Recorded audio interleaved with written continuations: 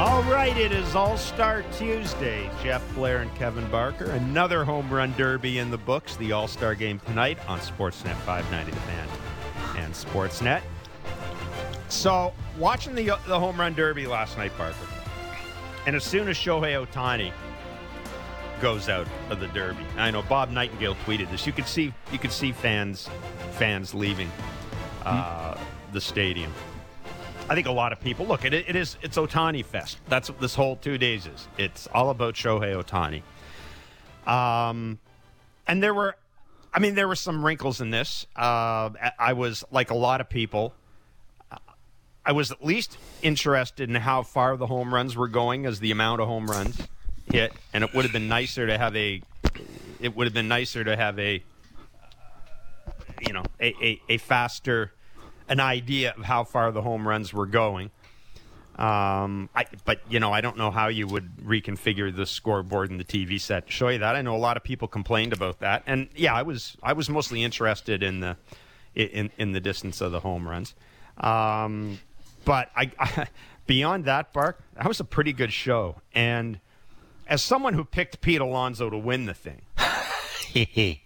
which was not probably the most difficult choice I've made in my life, I have to say that as much as Ohtani was the show going in, I love the fact that Pete Alonso rose to the occasion and played up to it. And by having a lot of fun doing this, to me, that made the Derby better. Like, my lasting impression of the Derby wasn't Shohei Ohtani going out. My lasting impression of the Derby was just how much fun Pete Alonso had. Yeah, well, Pete Alonso put everybody on notice when he left New York. He says, "I'm winning it. You got no bones about this." He takes this seriously, doesn't he? Like 1,000%. Well, he and Bryce Harper are the two guys. The two guys I've seen in this event who take it seriously. Like, they've got their own prep. They've got everything. Yeah, well, Notorious B.I.G., he's bouncing his head up and down to that, trying to get a little rhythm, trying to connect his lower half to his upper half. Where he was standing at the plate, it's just little things. How good his BP coach was, or BP thrower was. Dave Jones. Yeah, how about that? Just throw the ball in the same spot over and over and over again. It's just unbelievable. Did you see that? Not the Yeah, it's tremendous. Did you hear what he said after the game? He said, "I'm not the hardest of throwers, but I can close my eyes and hit a spot a lot." How about that? So not only was Pete Alonso, basically he's cocky. So was his BP thrower, which is tremendous, right? They showed up to win it. It was Ohtani for me, after his first, 15 swings, he looked really tired to me. He looked like he, I don't know if invested or prepared or just a spotlight and all of the things that went with being Ohtani over the All-Star break here it's a lot to ask a guy to show up and dominate and beat a guy like Pete Alonso, and well, for whatever reason, it was what it was. Pete Alonso is something else. Just how he goes about his at-bats, how he swings the bat, how easy, effortless it looks, where he wants to pitch, how he can duplicate his swing over and over and over again. Just a small little thing of where he stands in the batter's box is tremendous. Explain that to me. Let's talk about the average Pete Alonso swing last night. Yeah. Well, okay, I'll give you an example. If you remember watching Trevor's Story, and they were talking about it whenever he was playing, how he wanted the ball in off the plate because he basically just wanted to pick his front foot up, set it down, and try and just get the barrel out in front of the plate and do it over and over and over again. Well, if you're a BP thrower and he gives you that small of a target to aim for, it's almost impossible to hit that spot over and over and over again. And when you don't get in a groove with your lower half and keeping it connected to your upper half like Pete Alonso did. So what's he do?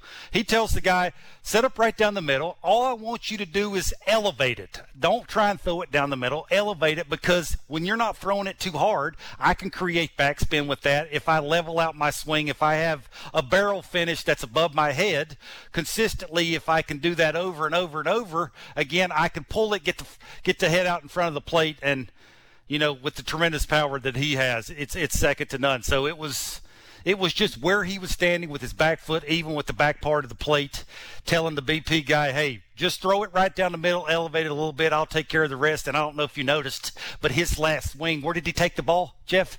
To back leg city, right? Yes, So he did. he sort of ended it with that little exclamation of, I was here, I called it, I left, I'm still the champion. Now, it'd be interesting to see if he wants to come back and three-peat. That'd be kind of cool. I bet he does. I bet he does. Dodger Stadium.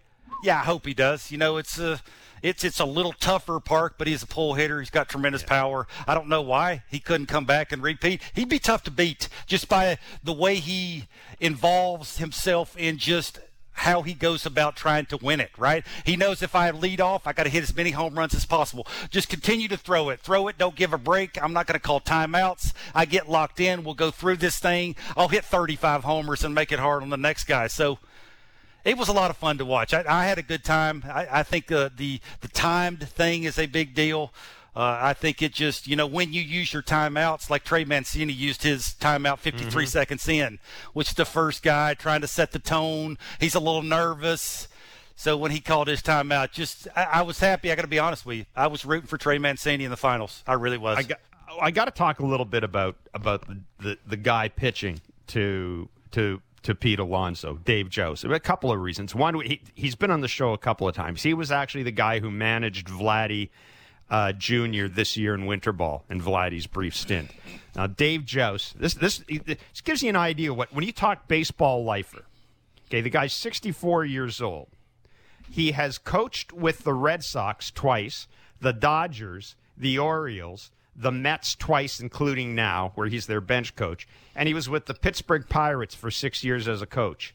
He broke into the game in 1988, and that's where I first met him. The Montreal Expos, Dan Duquette, who was his college teammate, hired him as field coordinator.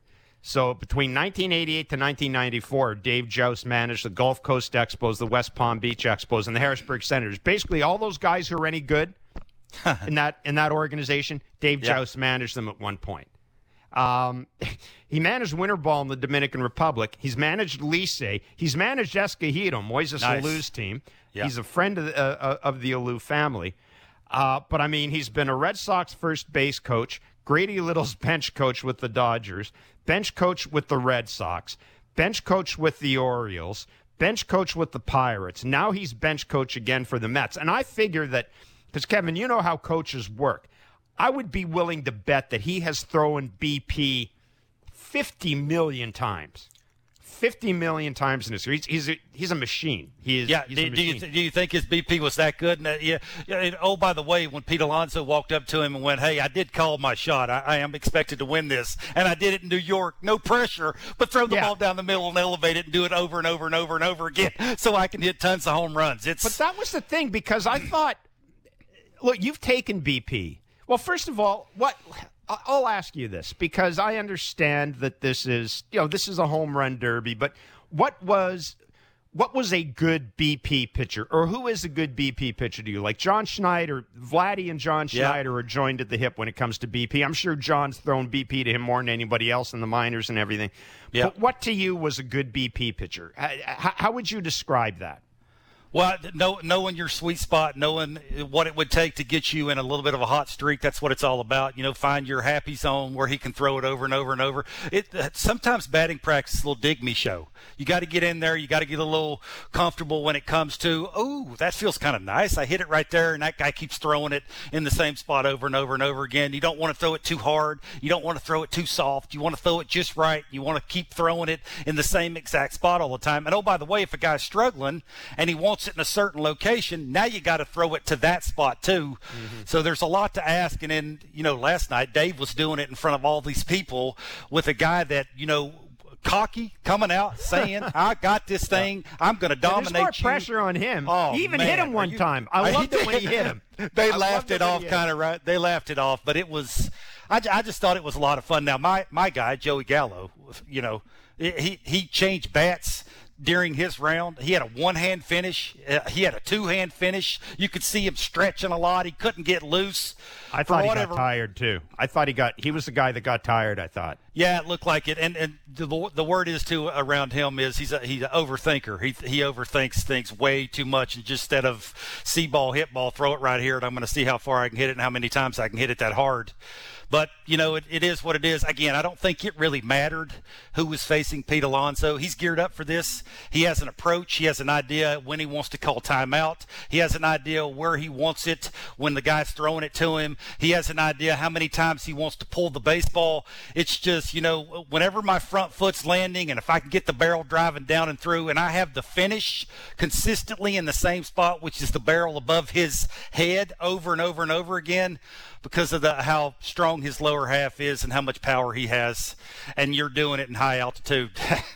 Good luck. Salvador Perez said it the best. When he had 35 homers, it was over. Like everybody else had been put on notice that he was here to win it, and he was going to have to beat himself for somebody else to beat him. There's two particular physical things I want to talk to you about. One is Trey Mancini. Before every swing, he kind of stretched his back. I don't know if you noticed it. Before every swing, part of his timing was to lean back and then come forward. Is that normal for a guy to do that? And was that something, do you think he was just doing because it was the home run derby to keep his back loose? Because it was you saw it, right? You saw how he would lean back and then come in. Well, maybe too. The higher altitude may tighten you up a little bit quicker, and he was trying to stay loose. I know he is a tall hitter. Whenever he wants to go towards the baseball with his hands, he wants his upper body to be tall because he wants to drive down and through the baseball. He is more of a line drive hitter than he is a home run hitter. But last night he was trying to create backspin, and that's the finish. You see the guys. Even with the two-hand finish, they want to create they go down and through it to create backspin, and then they sort of are carrying the baseball off the barrel, and then they finish it up to get the loft with the baseball, and you can consistently just get to your finish. I talk about that all the time, right? Take your pitcher. They used to call that when I was playing. After you would take a swing, you hold your swing, take your pitcher. That gets you to repeat it over and over and over again. I was standing on the edge. I was not standing, but I was sitting on the edge of my seat hoping the 22 homers that he hit in the final round would do it. I know he was going into with 17 in 2 minutes, and then he had the extra time there, and I was thinking 22 would do it, and then the big guy walked up there bobbing his head, and you sort of knew it was over after that, right? He just, for whatever reason, he picked the right music. He picked the right BP thrower. It was the right stadium. Just everything fell in place, and he's going to be tough to beat if he does it again. The other thing I was going to ask you, and this gets back to Dave Jost throwing BP. We'll talk about Shohei in a minute. But the other thing Jost did, and they pointed it out on the telecast, is when he took the ball out of the basket, before he threw it, he'd show it. He'd show the ball to Pete Alonso, right? Instead of just, because I think most people think BP pitchers just grab a ball out, wind up and throw it, grab another ball. But he showed him the ball so he could follow it almost from, here it is, it's in my glove, now I'm delivering it to you. Yeah, it gets you a little rhythm, gets you a little timing. It's all about getting in an athletic position to be able to throw your hands at the baseball. You show it to him. That way you can start your load when you need to start it. He was trying to be as quiet and as repeatable as possible. And if you see the baseball first, you can get it in your mind that here it comes. Now I go through my little checklist to where I ultimately want to end up with the barrel above my head. It was on the flip side of that, you saw Trey Mancini in the last round. Now his BP thrower was quicker. It was because he knew that he had to hit as many home runs as possible because of who was coming up after him. It was more of, I get it, I throw it. I get it, I throw it. I get it, I throw it. They're not so much showing it to you, so you saw different approaches. And for me, they both worked. Like the one guy was knowing who was behind him and knew what he had to do to try and hit as many home runs as possible. You think up the middle, that gets the direction of your hands going, Trey Mancini. And then if he got it out in front a little bit, he would pull that. If he stayed up the middle, he could still hit a home run because of the thin air.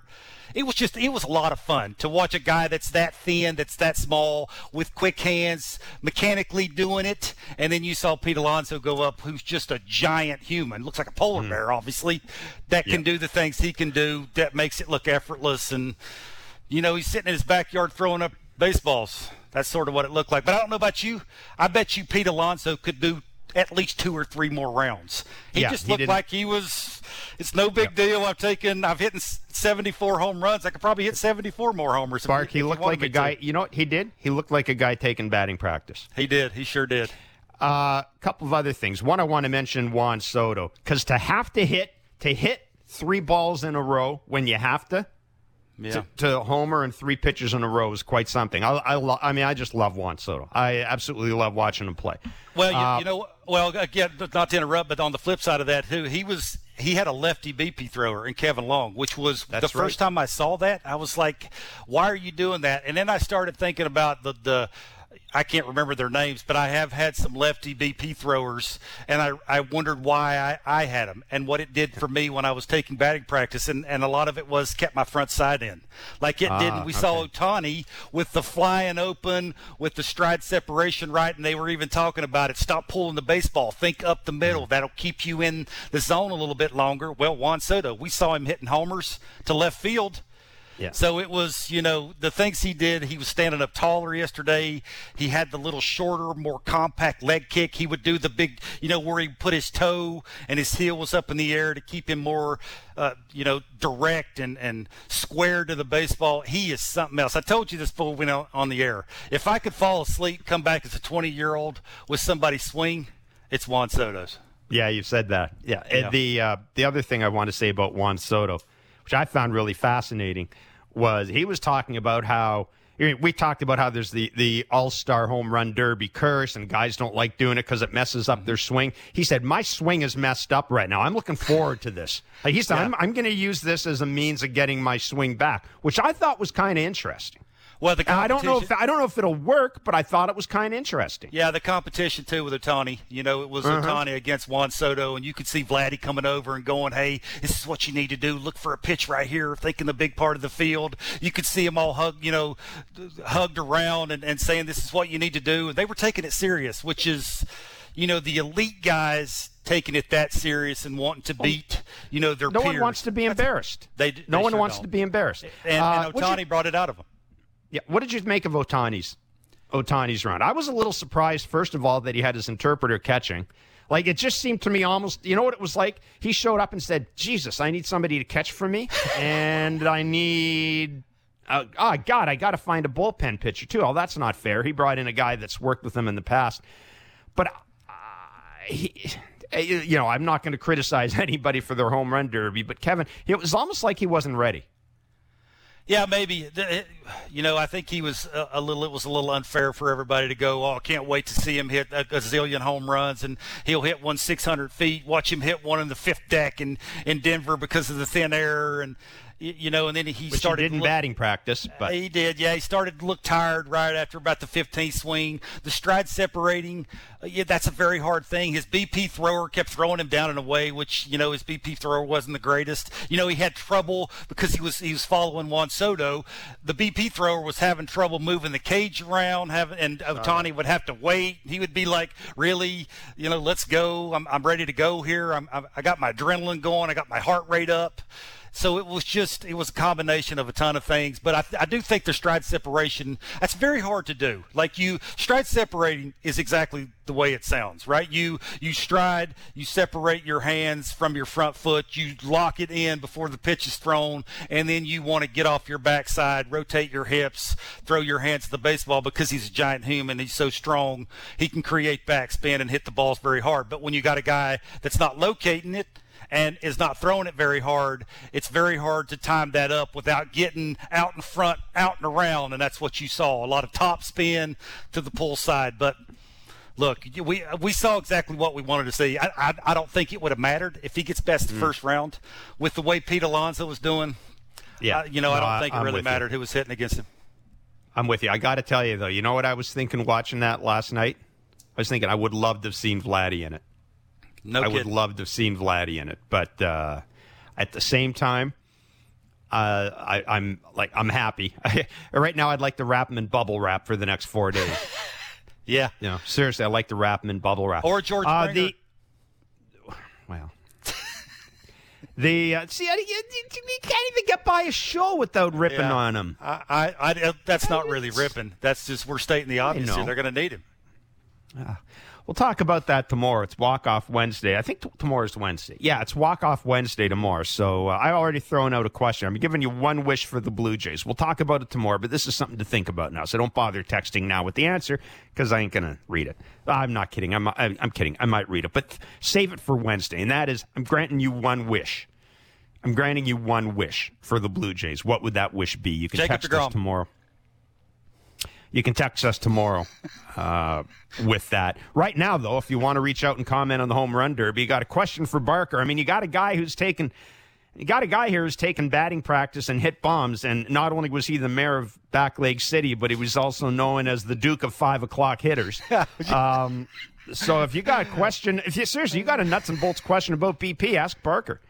And we'll get to that at the text line. But there's also a little bit of news surrounding the Blue Jays and the return to Toronto. And if you close your eyes and listen, it sounds very much as if there is indeed a chance this team could be back here in a couple of weeks. A chance is all I'm saying. It's like Dumb and Dumber. You're saying there's a chance. We'll talk about it when we come back. It's Baseball Central on Sportsnet 590, The Fan.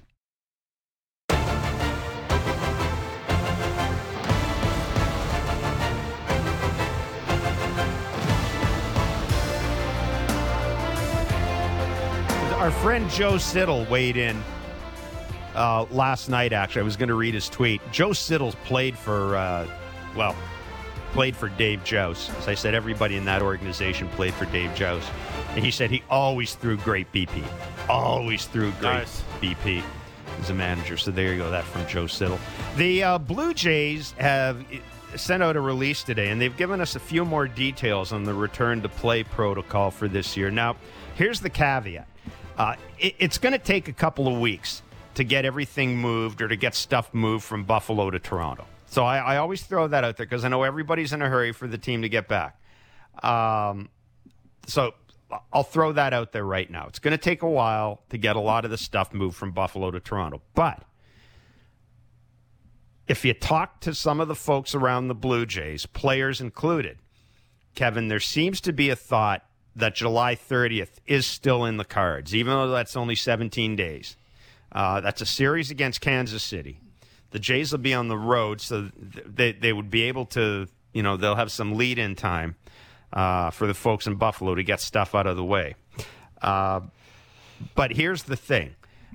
The Jays have applied, and of course we know that the border rules have been relaxed, but there's still some rules regarding quarantine. Part of the Blue Jays' approach is this. On balance, and yes, we know that there are major league teams that have not achieved the 85% threshold baseball wants teams to achieve in order to relax protocols. There is, let's just say, as far as we know right now, there is no team that is 100% double vaxxed, including the Blue Jays. Now, I don't know if that means all the players. This is players, traveling party, support staff, et cetera, et cetera. So understand, and guys in the minors who might be called up.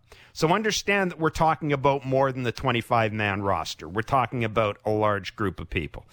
But here is a couple of things the Jays have said to the federal government, and this is a federal government decision. First, on balance, overall, Major League Baseball has more than 85% of its personnel double vaxxed. So even though there are teams like the Chicago Cubs that aren't near that level, on balance, 85% of the teams are double vaxxed, or 85% of the traveling parties and players are double vaxxed, which is better than society in general. Secondly, baseball has shown an ability, certainly this year, to control COVID-19 outbreaks. They've been few and far between. The other thing is the quarantine. And this is where a lot of us thought it was going to be dicey, because under the agreement that Major League Baseball, the commissioner's office, has with the players, if a team achieves 85% double vaccination rate, the day-to-day protocols they have to follow are relaxed. So you can spend, there's less restrictions on amount of time you can spend in the workout room. There's less restrictions on physical distancing, all that stuff, et cetera, wearing masks in the dugout, all that stuff. So, but here's the thing is, so just because your team A, let's say, has complied with Major League Baseball's protocols, that doesn't mean that everybody has complied with the protocols the federal government needs to waive quarantine. So what baseball is talking about is a modified quarantine. And what that means is if you are double vaxxed, or I'll say fully vaxxed, you have to follow the same rules as everybody else coming across the border, right? That means you gotta have proof of vaccination. You've got to show positive or a negative COVID test. And in the case of baseball, essentially everybody who is double vaxxed is going to be tested every day when they're in Toronto. This is if this goes according to plan. As for players who aren't vaxxed, they will be restricted to their hotel rooms, or in the case of the players in Toronto, their place of residence. That sounds onerous, but think about it this way. If you are a player coming into Toronto, I don't know, let's say Kansas City's coming in and they haven't achieved 85%. I don't know. Or let's say you're a player with the Kansas City Royals. You're not vaxxed for whatever reason. To get into the country, you would have to do the same thing as any other non-vax person. You'd have to pass a test, and then you would have to quarantine for 14 days. Now, even if you're only staying in Canada for 3 days, that means of those 14 days, you would have to stay in your hotel room for 3 days. Then you would be allowed to go to the ballpark. So there's a lot of essentially what baseball's trying to do, Kevin, is take this and marry it with this, right? The federal government rules and restrictions are guidelines, and try to come up with an answer. And I think the fact that Toronto FC is going to be playing a game here this weekend suggests that they're a lot more confident now, Kevin, than they were earlier about playing here on July 30th. The two dates have been July 30th and August 20th. Yeah, I'm sure if you're a Blue Jays, Blue Jays player, you do whatever it takes to get back to Toronto and play in a home stadium, a big league stadium. I'm sure if you're a pitcher on the Blue Jays team, you're tired of playing in Buffalo. And let's just say this, Kevin. We've talked to people, and we know. And this isn't telling tales out of school. There are players on that team who are pissed right now. There you go. They understand why. But there are players on that team that are pissed about having to play in a minor league park. Play in a minor league park, exactly. There you go. This is going to be great. I'm really looking forward to this interview. Yes. We're going to bring in Dante Bichette. Will join us. Dante, thanks so much for joining Kevin and myself. I can only imagine what type of a day it's been for you and is going to be for you. So I really appreciate your time. I just got to ask you, man, you got your son in an all-star game in the city where you were a legend. I can't put it any other way. How does that feel? You know, it's been really pretty surreal. When he's going to go to the plate tonight, I almost feel like I can see through his eyes because I've been there. So that is just really kind of neat. You know, he was 4 months old when I played in the All-Star game in Colorado 23 years ago. So it's almost like it's supposed to be, you know. Okay, I know you and your son have had conversations about Pete Alonso. What were your first impressions after you've had a night to sleep on what we saw? I know you've taken batting practice a ton. I've tried to take batting practice. I know Bo takes it all the time. What Pete did in that stadium is no joke. What did you think? Yeah, I mean, there's no doubt. I've seen McGuire pepper the scoreboard, though, so I just want to say that. McGuire would pepper the scoreboard and go over the Tundra sign. So when you relook at that, think about that, you know. So he was a different animal. But, yeah, man, those guys are freaky. I mean, Ohtani going in the third tank. I mean, it's a lot of fun. Almost a little bit like the Daytona 500, though, man. The first 3 or 4 laps, you're like, holy smokes, these cars are fast. And then it's like, wait, 500 laps later, they're still fast, you know. So it was fun. Dante, I can remember covering you when you were at the Blake Street Bombers. There was you, Walker, Castilla, Andres Galarraga, Ellis Burks. And tell us about what you guys used to do during batting practice, because I remember one road trip in, the Expos did not want their players to watch you guys taking batting practice. Or their pitchers, I'm sorry. No, their pitchers, I'm sorry, pardon me. They told their pitchers, stretch inside, do not go outside and watch these guys taking batting practice. Tell us about that, because you guys used to, I mean, BP there was frightening for a visiting team. Yes. Don Baylor did that on purpose. He would put us in the last group, and teams usually stretch right by the turtle, right, during the last group while they hit. So, it was the Bombers in the last group, bombing. And it was a little bit of an intimidation factor. I think he got that from the Oakland A's when the Bash brothers, McGuire and Canseco, they used to do the same thing. So, yeah, that was fun days. How do you think Bo would do in a home run derby? You know what? Bo has actually been in a few home run derbies, and he's won pretty much every one. I don't know if he'd hit the longest, but he can get in a groove. And I would love, they asked him to do it, and he's like, I don't deserve it yet. But hopefully he gets a shot one day to he's only 182 pounds. So that right there is the story in itself, so it'd be fun. Hey, do you buy anything into the concern that guys can screw their swings up taking part in a home run derby? The old All-Star home run derby curse. You know what? I guess possibly they could, but I think at the same time, it can actually help you. Guys sometimes can get a little passive and just airing it out once in a while can help you with your intent at the plate. So it used to help me. I used to love to do them. But, I guess everybody's a little different. Okay, you just talked about that. Juan Soto actually mentioned that he was thinking that the home run derby could help him mindset-wise. He was facing a lefty yesterday, which you would think being a lefty that would keep his front side in. He was a little taller yesterday. Do you think we could see his approach from last night carry over into the second half? Absolutely, and he only got 10 or 11 homers this year. Yeah. I think Juan would. So maybe he needed to get himself a little more aggressive and get that stroke going. Absolutely. I think a home run derby can get you to do that. I'm in for that. Dante, I know your time is really tight here, so I'm going to ask you just one more question. What are you going to tell Bo tonight, or what have you told him about the All-Star game itself? And just what's your read on his first half? I know that's two questions. So. Yeah. Okay. I'm not going to tell him anything. The only thing I told him was get there early because there's going to be a room full of autographs from the players, and it's going to take an hour and a half to get it done. I said, get there early and get that over because that'll be looming over you the whole time, and you'll be thinking about it. So that's the biggest thing I told him. Other than that, I said, have a blast.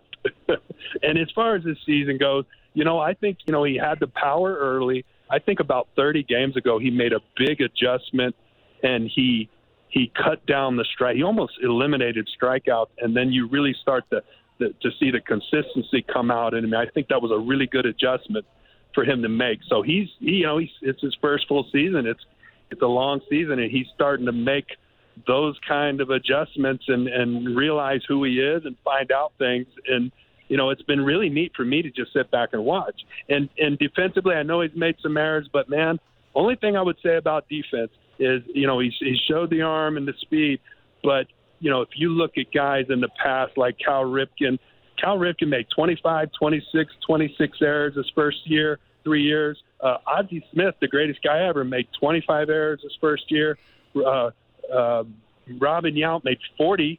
Barry Larkin made 29. So if people are just patient with him, I think those things are going to go away, and I think he'll end up being actually a pretty special shortstop and help lead that organization to a championship. So that's, I'm Dad. I got to be positive with all this, and I feel like that's where he's kind of headed. Yeah, well, I always tell people, go look at Derek Jeter's error totals his first 3 years and then get back to me. Because he made a ton of them. Hey, Dante, listen, again, we really do appreciate your time. Frank, thanks for this, man. Enjoy the game and pass on our best to Bo. We hope he has a lot of fun. Thank you so much. All right, guys. No problem. Take care. See you guys. All righty. That's Dante Bichette, who's also a advisor / coach with the Blue Jays. He used to come up to the plate. They'd play Sledgehammer on the Peter Gabriel Sledgehammer, and they used to have this big, the scoreboard there was phenomenal. And back then, the place was rammed. There were like 45,000 people, and they had this thing where the players would walk towards the screen holding a bat, except Dante would walk towards the screen holding a sledgehammer. That's awesome. It was so much fun. So much fun. I don't know if you know this or not. Dante threw me out trying to go first to third when I was a Brewer, and he was a Red. He was playing right field, and I'm like, that's an old guy out there. I'm a young guy. I can cut the corner at second base and take third. He threw me out at third base. I was so upset, but that's kind of funny. That's kind of a funny story. Yeah, they were the Blake Street Bombers were amazing, and I actually saw the Expos were the first opponents for the Rockies in their first year. They were playing at Mile High Stadium, and I remember we had a series there. I'd have to go back and look at the exact numbers, but I swear to God, it was a Sunday afternoon. It was a 5-hour game. There were 15 pitching changes. It had snowed. It was cold. And then because it's Colorado, right, it snows, it's cold. Then it's about 50 and sunny halfway through the game. Then it gets cold again. And and Mile High Stadium was just remarkable. But, they were the Rockies. I've always thought, there are franchises in sports that you would like to see win a World Series just because of how much fun it would be. And that is such a cool ballpark. If they could ever win a World Series, it would be remarkable. Yeah, somehow they got to figure out the when they're there for periods of time, like say they come in and they have a 10-game homestand, and then they leave, they go away for 6 games, and they come back. It's that going, it's that coming and going and coming back, and that how hard it is on your body, and what pitchers have to do to change grip on baseballs, and where you want to locate things, and you might have to pitch backwards. Just a lot goes into, it's not always talent that you have to get through an entire season at high altitude. But I think Dante had 140 RBIs one season in Denver. Like he was some kind of good, man. Like, and if I'm not mistaken, 140 RBI didn't get you an MVP award. It did not. No, he finished second. Back in those days. Yeah. Yeah. I wonder who would be voting back then? I don't know. Whoever they were, I don't know. Clearly, they need to give their head a shake. It's Baseball Central. We'll take a break. Be back. Go to the text line. We got a great text for Barker on batting practice that we're gonna talk about. You got any more questions for Kevin? Because that's what Home Run Derby is, right? It's glorified batting practice. Maybe you're a coach. Maybe you're a player. Maybe you want some tips. This is a guy to tell you about it. It's Baseball Central on Sportsnet 590, The Fan.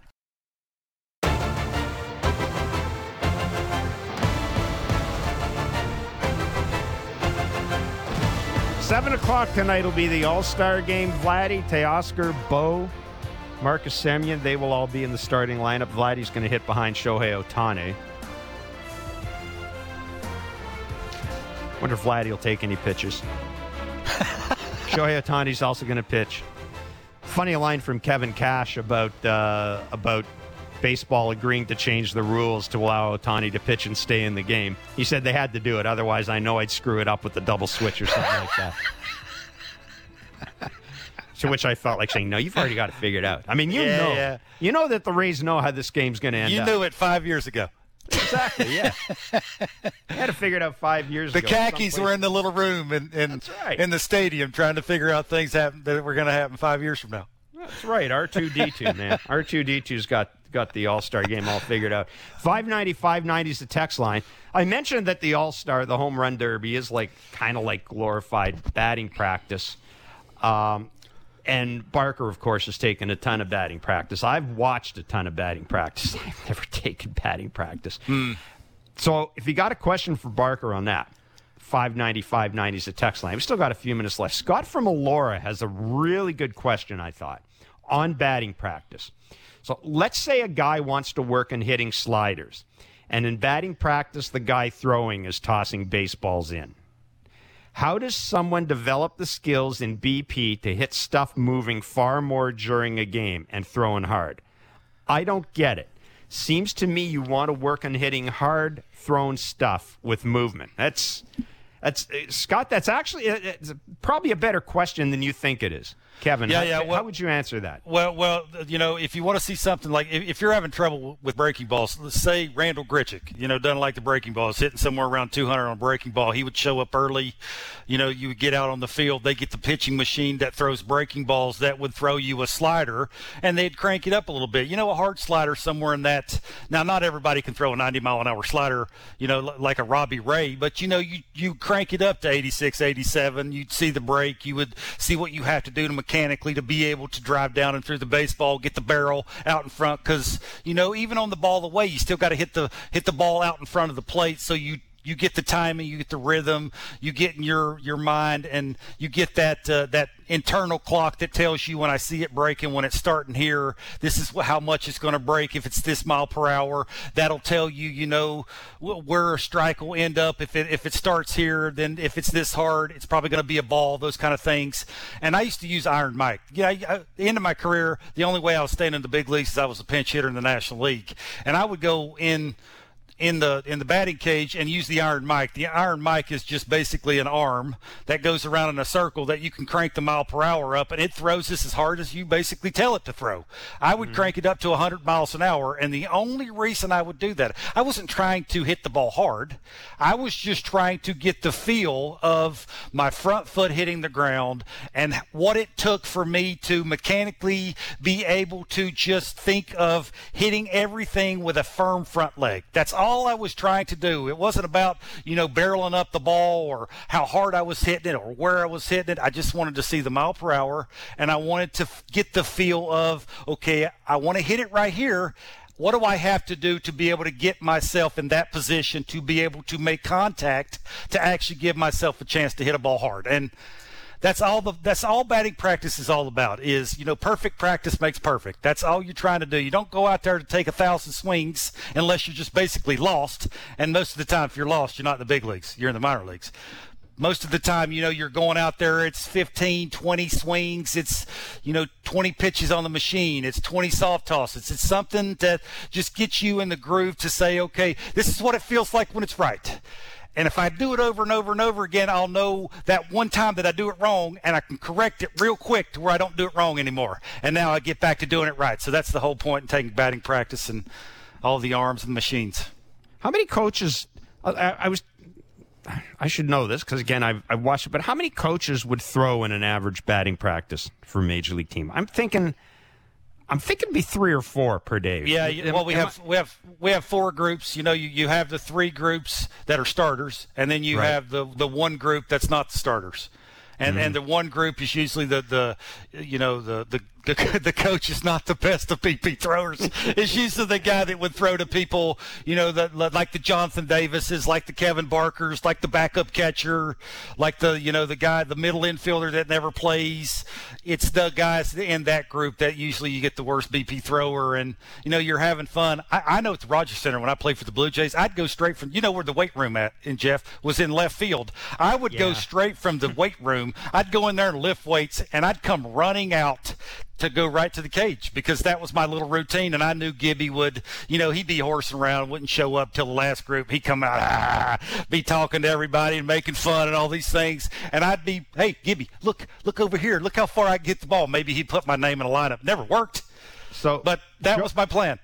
Yeah, Joey in North Battleford, Saskatchewan, wants to know if they tailor – this is kind of a similar question, I guess. Do they tailor BP to the scouting report of the starting pitcher that day?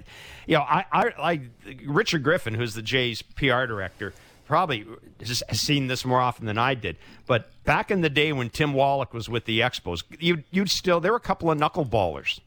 And Wallach had a legit knuckleball.